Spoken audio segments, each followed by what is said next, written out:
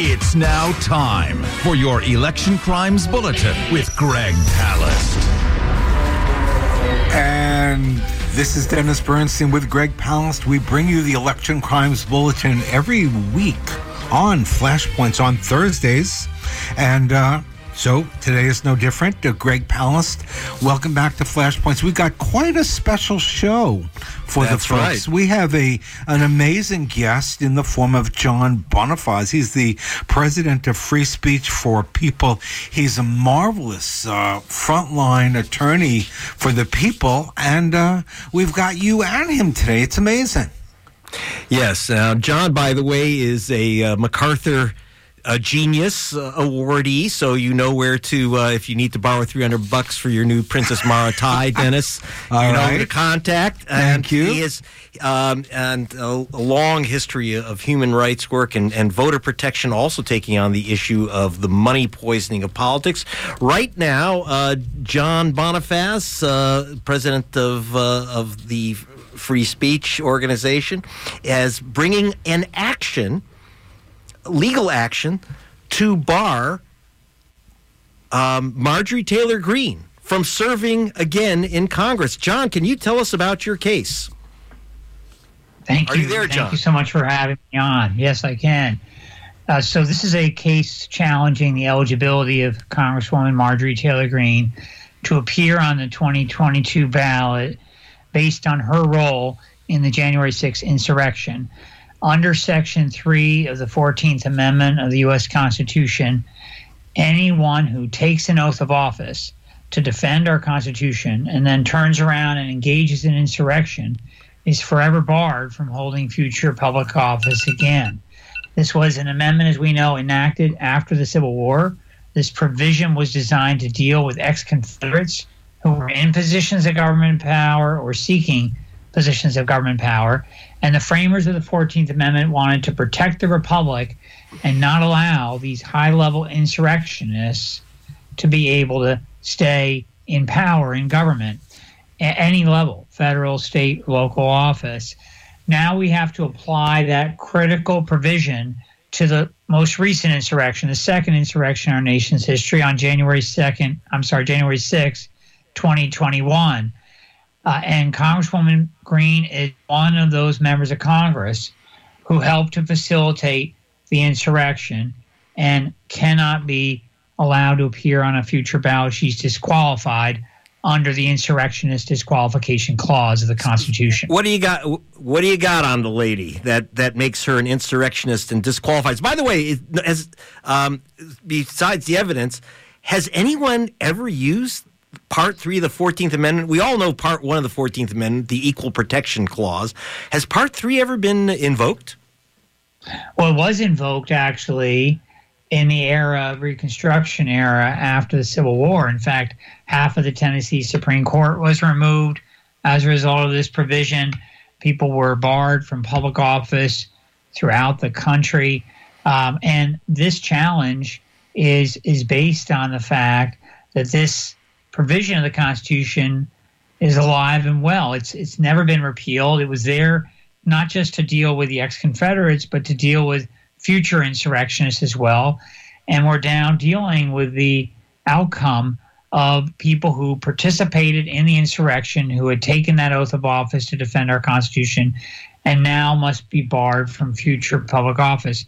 For Marjorie Taylor Greene's sake, I mean, she basically engaged leading up to the insurrection in a series of actions and statements, all of which were designed to promote the insurrection, to promote the engagement of people, thousands of people that day to storm the Capitol. The day before the insurrection, she called it our 1776 moment, in which she clearly meant and code language for the extremist groups that were assembling the following day, that if they weren't going to get their way with the objections on the floor of the House and the Senate to certain state electoral votes, that they needed to use, the necessary means, all necessary means, including violence, to get their way.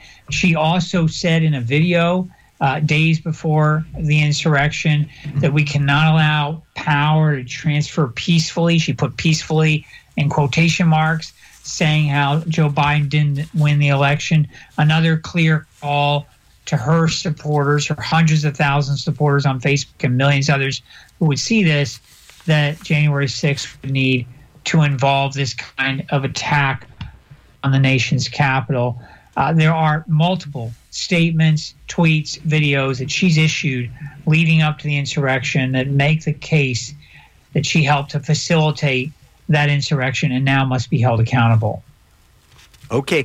This is Greg Palast talking to John Boniface. You're in Ohio, right? And I'm in Massachusetts. In Massachusetts now. Okay, so and I'm at KPFK in the Southland, 90.7 on your dial, and we have our host Dennis Bernstein up in the Bay Area at KPFA. So and let me just jump in here. Thank you, Greg, and thank you, John. It's incredibly interesting. I have to ask you, John, why isn't the Attorney General of the United States doing the work? Why is it up to independent activists like you, civil rights activists, to hold these folks accountable? Are you concerned that the Attorney General is slightly out of town on these crucial cases? I appreciate the question, Dennis. We are very concerned about that. In fact, we actually issued a statement in November of last year calling on Attorney General Merrick Garland to resign because he was not up to the job at this critical moment. When he came into office in early 2021, we issued a statement with a coalition of other groups, a statement we initiated calling on Attorney General Garland to start an independent task force at the Justice Department to investigate Donald Trump and his associates for all crimes they may have committed. There's been no indication whatsoever that that kind of high-level investigation is happening. I know there's people out there who say, well, at any moment he's going to unveil some grand jury proceeding. But, there's no indication that there are these kinds of witnesses like Marjorie Taylor Greene being called before a grand jury. We would know about it if that was happening. And there's no indication that Donald Trump himself is being held accountable. And that is a serious concern. We need somebody in the Justice Department who's going to lead it, irrespective of what political calculation there may be, and apply the rule of law to everyone, including the ex-president. But the other thing to note here is that the House Select Committee, as much as it's important what they're going to unveil in their hearings in June, they have made a decision, apparently, that they were not going to, in their investigation, subpoena any members of Congress to testify under oath. Now, I know there's been a statement made by the chair of that committee, Benny Thompson, today that they're going to seek to have members of Congress testify as witnesses, but they're not yet subpoenaing them. And unless they do that and try to enforce those subpoenas, it's not going to happen. They're not going to show up voluntarily. We know that. And that's why this proceeding last Friday before a state administrative law judge in Georgia in our case challenging Marjorie Taylor Greene's eligibility is so important. It's the first time in American history that a member of Congress has been placed under oath to have to answer questions about the role they played in an insurrection. And I think it needs to happen more than her. And we have cases in North Carolina against Madison Cawthorn that's pending on appeal. We have cases against Congressman Gosar, Congressman Biggs in Arizona, also pending on appeal. But this was the first time that a member of Congress had to face these questions. And, of course, she constantly said, I don't remember, I don't recall, to all these pointed questions. John Boniface, Attorney John Boniface of Free Speech for People, speak to us from Massachusetts. This is Greg Palast. You're listening to Flashpoints.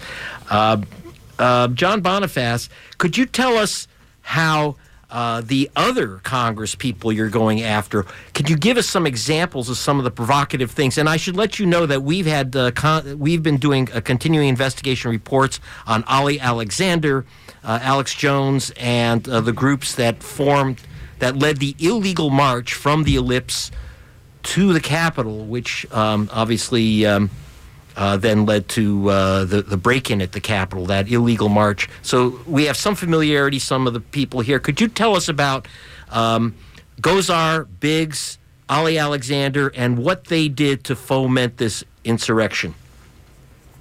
Yes, well, in fact, Ali Alexander has named Gosar and Biggs as two members of Congress he worked closely with respect to the events on January 6th.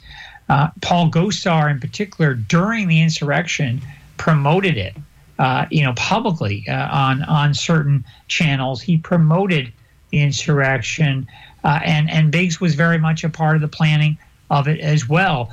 Madison Cawthorn took the stage at the pre-attack rally with Donald Trump to demand that people fight with respect to seeking to overturn this election. And all of them have been named as helping, including Green and Cawthorn, have been named as helping to plan the events.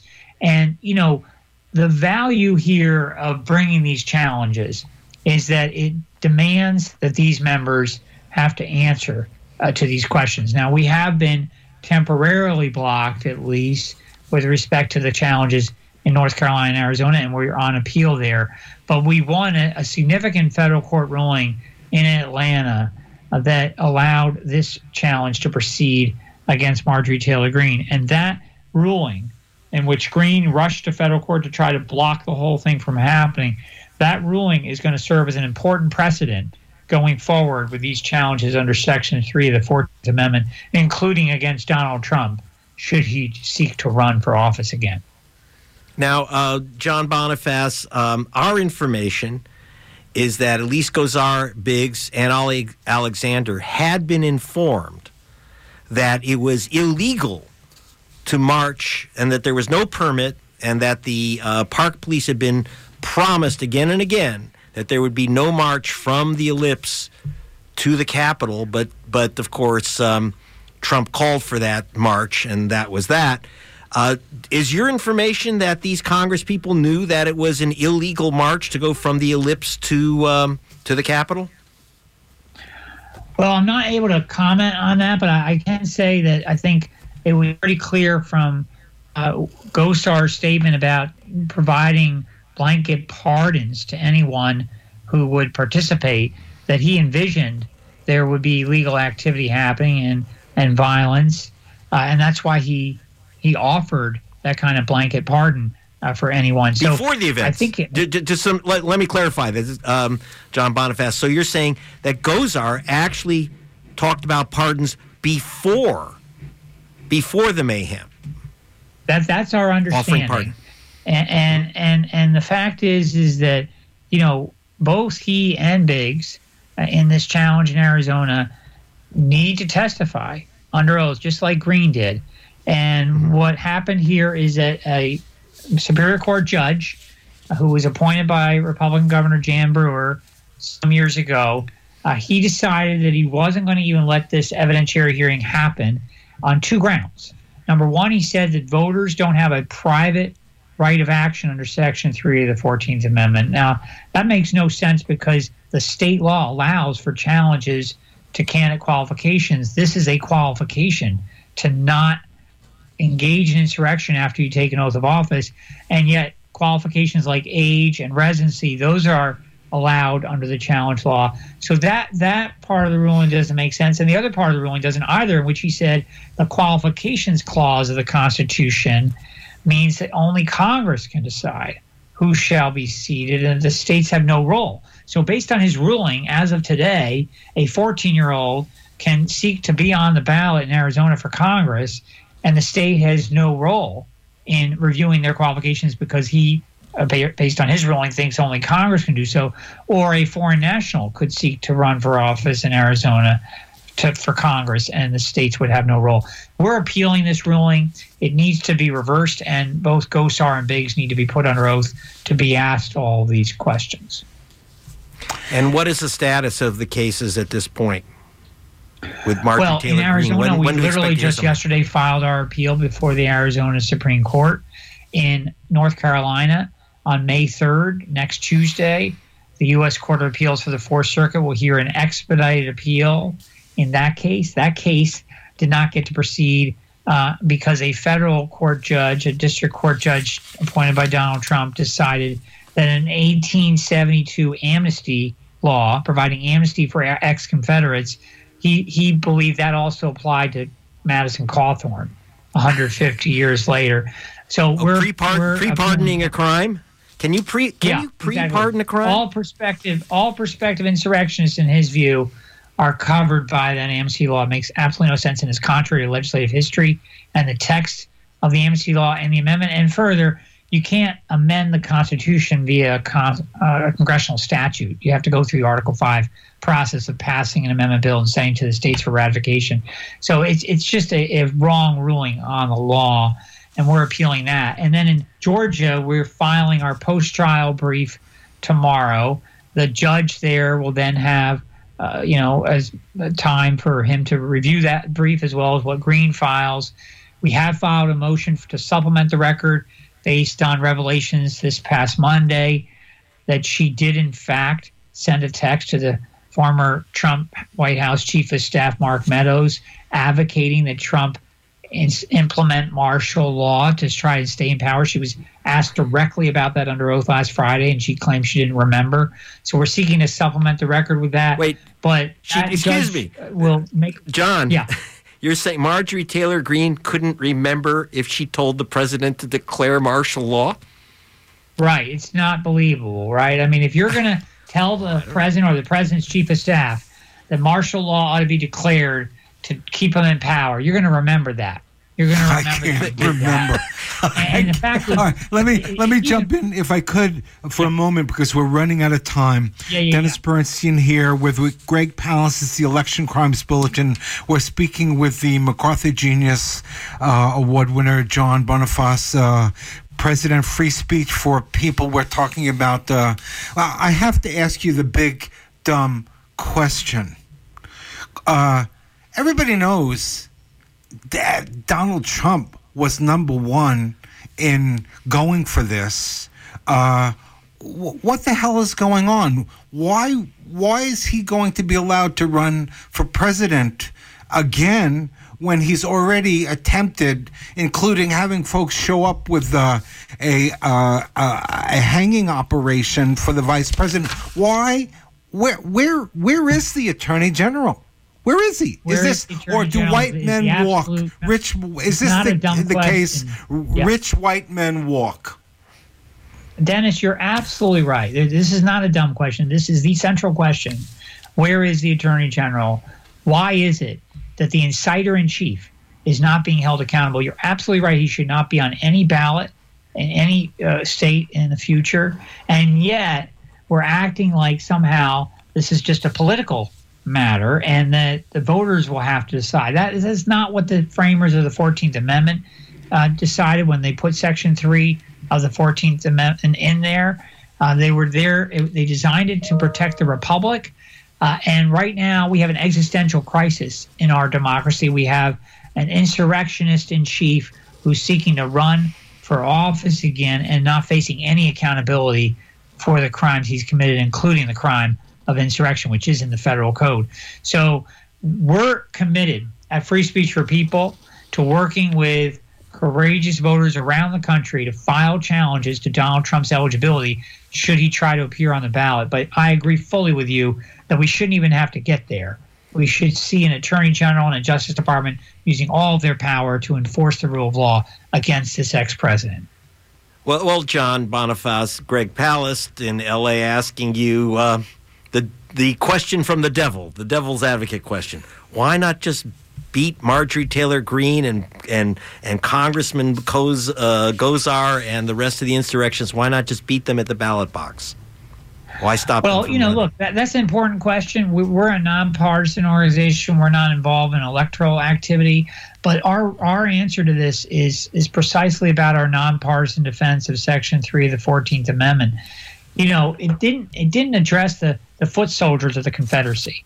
It addressed the high-level insurrectionists, the people who had taken that oath to defend our Constitution and then turned around and engaged in insurrection. And so what we're about with this project is ensuring that mandate of the Insurrectionist Disqualification Clause be upheld. These people are threats to the Republic, not just to the voters of their district, but to the entire Republic, and they do not belong on any ballot. And that's the meaning of Section 3 of the 14th Amendment. Now, if people disagree with that, they should go about trying to repeal that section of the 14th Amendment. But it is not a dead letter. It is part of the Constitution, and it needs to be upheld.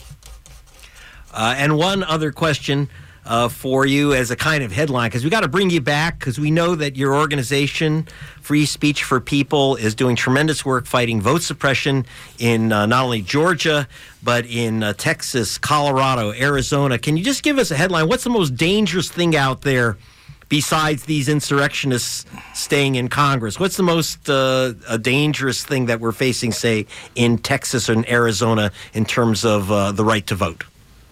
I think it's the concerted attack by legislators in those states to create voter suppression laws that are targeting communities of color, targeting voters of color, and trying to suppress their votes. That is a huge, huge concern for our democracy. And the other one I would add right next to it is these extremist vigilante groups engaged in going door to door with their voter intimidation campaign, as we're challenging in Colorado, trying to intimidate voters from participating in the process, saying they voted fraudulently, scaring them. This kind of activity is illegal under the Voting Rights Act of 1965, and we're engaged in a federal court fight right now around that in Colorado.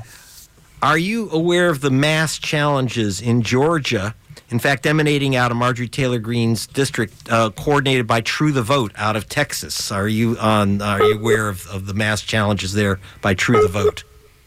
1 minute. Well, I've heard them. We're not involved with them certainly, but I'm certainly aware of them. Yes. Okay. Well, very good. We need to get you and the Free Speech for People team back on to get into the details of the horror show at the ballot box. And thank you so much for coming on, John Bonifaz of Free Speech for People. Thank you, Greg. Thank you, Dennis. Really. Honored to be with you. Thank you. Thank you. And you are listening to Flashpoints on Pacifica Radio. That's Greg Palast. I'm Dennis Bernstein. I used to be anyway. This is the Election Crimes Bulletin on Flashpoints on Pacifica Radio. Tune in next Thursday for the next adventure into fighting for your vote with Greg Palast. I'm Dennis Bernstein, and we're out of here. Thanks, Greg. You're welcome.